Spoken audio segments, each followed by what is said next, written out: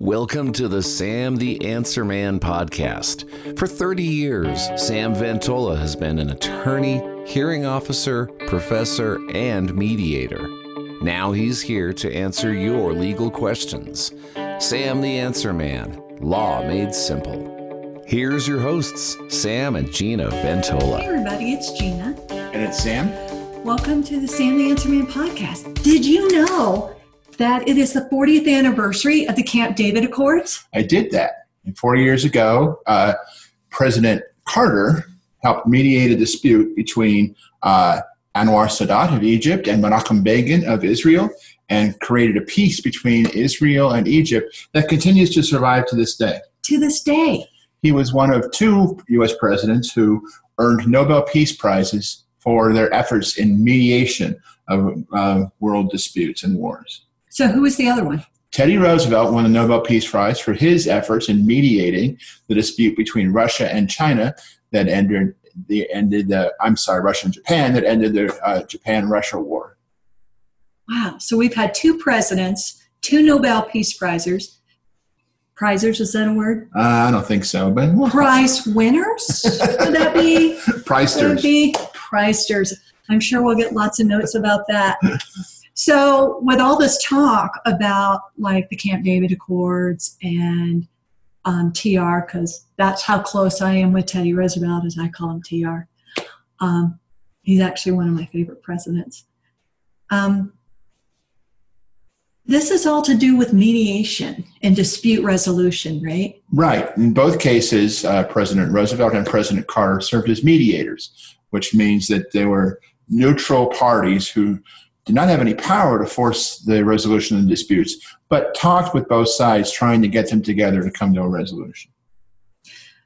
So are there different types of like dispute resolution? There's mediation and we hear about arbitration. Right. What's the difference between them? Because I think some people think they're interchangeable, but they're not. And we do these things. We do these things at Ventola Mediation. We do mediation and arbitration. And so mediation, as I said, is a process. And of course, we don't resolve any wars, at least not yet. Not yet. But the principles are very similar to labor disputes and, in our case, legal disputes. These are disputes that people are having that are causing them problems by having them continue, like wars, and the mediator comes in and tries to solve those. So we do mediation, which, as in the case of President Roosevelt and President Carter, they were neutral parties who came in without any power to force a settlement of the parties, but they were there to act as a sounding board, as a reasonable neutral person, to try to find them, to help them find a solution that both parties would agree to. Arbitration is different. Arbitration, a person hears, is kind of like private court. The person hears a dispute, and you have to accept the resolution of the arbitrator. It's forced resolution. Unlike mediation. And there's a judge there, right? Or someone, a third party. There's a third party. So in mediation, you have a third party mediator. In arbitration, you have a third party arbitrator, or sometimes multiple arbitrators. But that's where a decision is going to be imposed, as opposed to mediation, where they try to help the parties come to an agreement voluntarily. So it's kind of like when your kids are coming in there and they're fighting. You can either get them to work it out. That's mediation, right? Or you can tell them, shut up, or I'll give you something to shut up about. Could that be more arbitration? Yeah, I mean, a parent in that situation is sort of a mediator, but ultimately is an arbitrator, because they may exert their parental authority and force a resolution. And there is something called mediation/arbitration where that goes on, where the parties come together and the neutral tries to get them to mediate the dispute, tries to get them to agree to one. But if at the end of the day, the parties will not come to an agreement, cannot come to an agreement, one is imposed by the neutral as an arbitrator. So you mentioned labor disputes. Labor disputes, wars, legal disputes. And legal disputes. Are there other types of disputes that mediation's used for? There are labor issues that are not necessarily strikes. For example, in baseball, when a team and a athlete disagree as to how much that athlete should be paid, those are submitted to arbitration. And there's an arbitrator who decides whether or not to take the number that the athlete has asked for, or to take the number that the team has offered. And that's an unusual kind of arbitration. It's actually called baseball arbitration because the arbitrator is forced to accept one or the other. And that situation forces both parties to sort of put forward reasonable proposals, because if my proposal is here and the other proposal is way outlandish, then my proposal is going to get accepted. So that's a certain type of arbitration. Baseball arbitration goes on sometimes in other contexts, but mostly that's just in baseball. And they use it in family law too, right? I don't think they use baseball arbitration. Well, not baseball arbitration. I'm talking about mediation. Yes, mediation is almost always done in family disputes. And in most courts in Colorado, I've done in other kinds of legal disputes as well. A judge will force the parties to go to mediation. Now, this usually happens very late in the case, and that causes the parties to lose one of the main benefits of mediation. One thing that you have to remember is litigation is like war in this way, or strikes. War is hell, and litigation is hell, and it is incredibly expensive and incredibly inefficient and an incredibly non-business-like way to resolve business disputes. Duke University study found that parties in litigation spend more money on the litigation than passes hands in the settlements or the judgments. In other words, they're spending more money on the litigation than gets won in the litigation. They're spending it on the cost of litigation. It's incredibly inefficient, expensive, and not only that, but it's very distracting in terms of your time and energy and attention. Litigation is something that should be avoided. Now, as I said, courts today often will require the parties to do mediation, but they do that at the end of the day.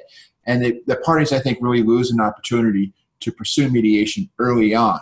It's kind of like mediation at the end of a war. If you've had 20 years of war and millions of people have died, it's not as good as maybe going before you've done all that and trying to get it resolved earlier. But is that a technique that people use? I mean, are there mediation type of techniques? There are techniques that skilled mediators can use, and not all mediators are skilled mediators, but skilled mediators have various methods to try to break an apparent impasse between the parties. For example, we talked about President Carter. Yes. So President Carter came upon a very bad situation. The Egyptians and the Israelis, there was a lot of bad blood there. And for thousands of years. The Israelis felt very threatened by Egypt and its other Arab neighbors. The Arabs felt like it had to support the position against Israel that its other Arab neighbors were. There was a lot of inertia against trying to get that dispute resolved. And what President Carter did to try to finally break that logjam is he reminded both of, well, we have a saying in mediation. It's called the BATNA. That's the best alternative to negotiated agreement. Unless you can get an agreement in mediation, you're going to be stuck with your BATNA. So let's think about what your BATNA is. And President Carter pointed out to both parties that their BATNA represented years and years of war, and he emphasized the effect on the children. Children being subjected to the privations of war, being subjected to bombings, being subjected to starvation, and ultimately being subjected to having to go in the military service and fight the war for years and years and years. That outcome was so unacceptable to both parties that they found a way to resolve their dispute. So kind of the lesser two evils. A negotiated agreement is going to be, people probably don't like it. You're not getting everything you want in a negotiated agreement, but it may very well be better than your BATNA, better than what you face if you do not reach a negotiated agreement. So are there other strategies that mediators use? Yeah, there are. Or as you as a mediator? Yes. We talked about President Roosevelt as well. President Roosevelt negotiated the Japanese-Russian War. And the way he got, and that one was also very difficult because both parties had expended a lot of lives and resources in fighting those wars, and both felt like they had to get something out of it. But what happened is that President Roosevelt had originally proposed that Russia make a payment to Japan in order to resolve the war and get some of the other things it wanted back. And he had proceeded with negotiations along those lines, and both sides did it well. But as he was in negotiation, he learned that the Russians simply did not have the economic ability to pay that kind of a payment. And so he found that he had to change the plan and try to find another solution. And so that's very important to have a mediator who's able to recognize when you have to come up with a different solution. Another thing that you should do as mediator is try to help the other party see through the other party's eyes. So in other words, when people go to mediation, they're always focused on, I want this and I want that, I want. But the thing is, you're not going to get everything you want. In order to come up with a solution in mediation, it has to be one that both parties will agree to. And therefore, you have to think about the things that the other side may want and that would be acceptable to you to provide to them. So mediator will try to say, look, what are you giving them? What are you giving this person that is going to make a negotiated agreement attractive to them? If you do not give them anything that puts them in a better position, they won't do it. So that's another example, is trying to help the parties see the perspective of the other person. The other thing is mediation often, always, and I'd say that in cases of legal cases as well as wars and labor disputes, there's a lot of bad blood in the past. And there's a lot of things that have gone on that if people focus on all of the indignities that occurred to me up to this point, it's going to make it very, very difficult for that person to come to an agreement with the person they blame for those things. One of the things mediators have to do is try to get people to focus on the future and rather than the past. And that doesn't mean that the past is irrelevant. I mean, there may be cases where, hey, this person, hasn't been able to run the business to make a profit. So you have to consider that if somebody's proposing a solution where you get a percentage of the profits. Hey, in the past, they've never made solutions. You do look at the past, but only as it pertains to things that might go on in the future. You always focus on the future, not things in the past that are irrelevant to the future. Kind of related to that is this old saying of don't focus on the people, focus on the problem. And that's related issue is, again, in mediation, you're going to have situations where people are very angry at either side, very distrustful, just do not highly regard them as people. And you have to be able to come to a place where you can make a resolution, even though those things are true. Again, they're not irrelevant. If the person, you believe the other person in the mediation is untrustworthy, it's going to be difficult to find a solution where you have to trust that person. But so you have to use that to focus on, okay, what is the solution? How do we solve this problem? How do we come up with a resolution in mediation that involves something that's self-enforcing or creates incentives for enforcement so that you can reach a resolution even though you have these problems with the person? So if you go into a mediation looking for an apology, what's the likelihood of that you're going to be have a successful mediation? Or that? I mean, it does happen, but it makes it difficult. And again, an apology, you have to think about whether that's something you really want. Certainly in business litigation, you shouldn't be looking for that.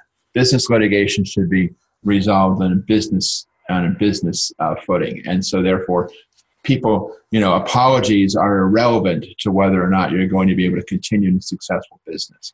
You should make a business-like decision.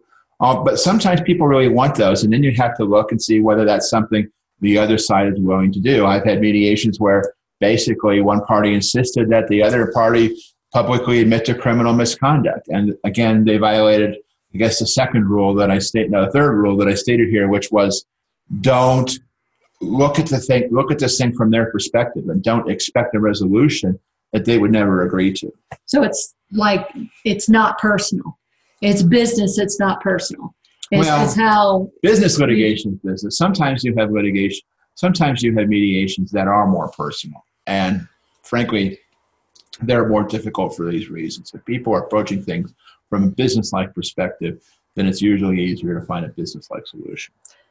So speaking of business owners, how does it benefit a business owner to pursue mediation or to have a mediation clause in a contract versus going to court? Well, as I said, court is incredibly costly in terms of time, in terms of resources, in terms of money, in terms of attention, in terms of detraction from your business.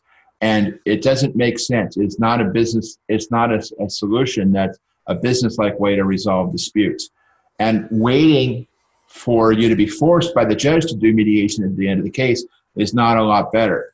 What is really the best way for a business person is as soon as they have a dispute, they should be looking at finding a mediator who's experienced enough to try to resolve that dispute right from the beginning, even before they hire attorneys.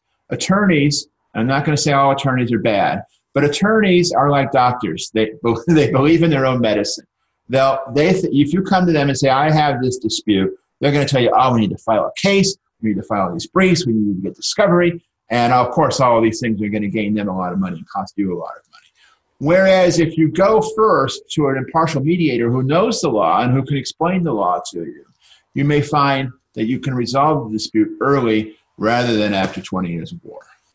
Oh, wow. That sounds pretty great. Well, there you have it. So thank you for listening to our podcast. Thank you. If you're listening via audio, and thank you for watching if you're watching via video. If you want to find out more and, celebrate the Camp David Accords from 40 years ago this week, Sam has written a great article on VentolaMediation.com. And again, just to clarify, it's mediation, not meditation. Even Google sometimes gets that confused because if you Google mediation, sometimes there'll be pictures of meditation. Well, maybe you should. Kind of stuff. But it's mediation, mediation.com. And Sam has written a terrific article about Jimmy Carter and his contribution to dispute resolution. And we'll put the link in the information when we post this. You can also reach Sam at samventola.com. That's a pretty easy email address. If you have questions, let us know. We're all over social media. We're all over Twitter and Instagram and Facebook and LinkedIn. We are all over the place. And we want to hear from you. So if you have questions about mediation, dispute resolution, or pretty much any kind of legal question, Sam will at least talk to you about it. So why don't you reach out to him? And we appreciate you, and thanks for watching. Thank you. If you would like to discuss your legal issue with Sam, please contact Ventola Law at 303-864-9797 or check out our website at www.ventolalaw.com. Ventola Law, mediation and legal representation at an expert level.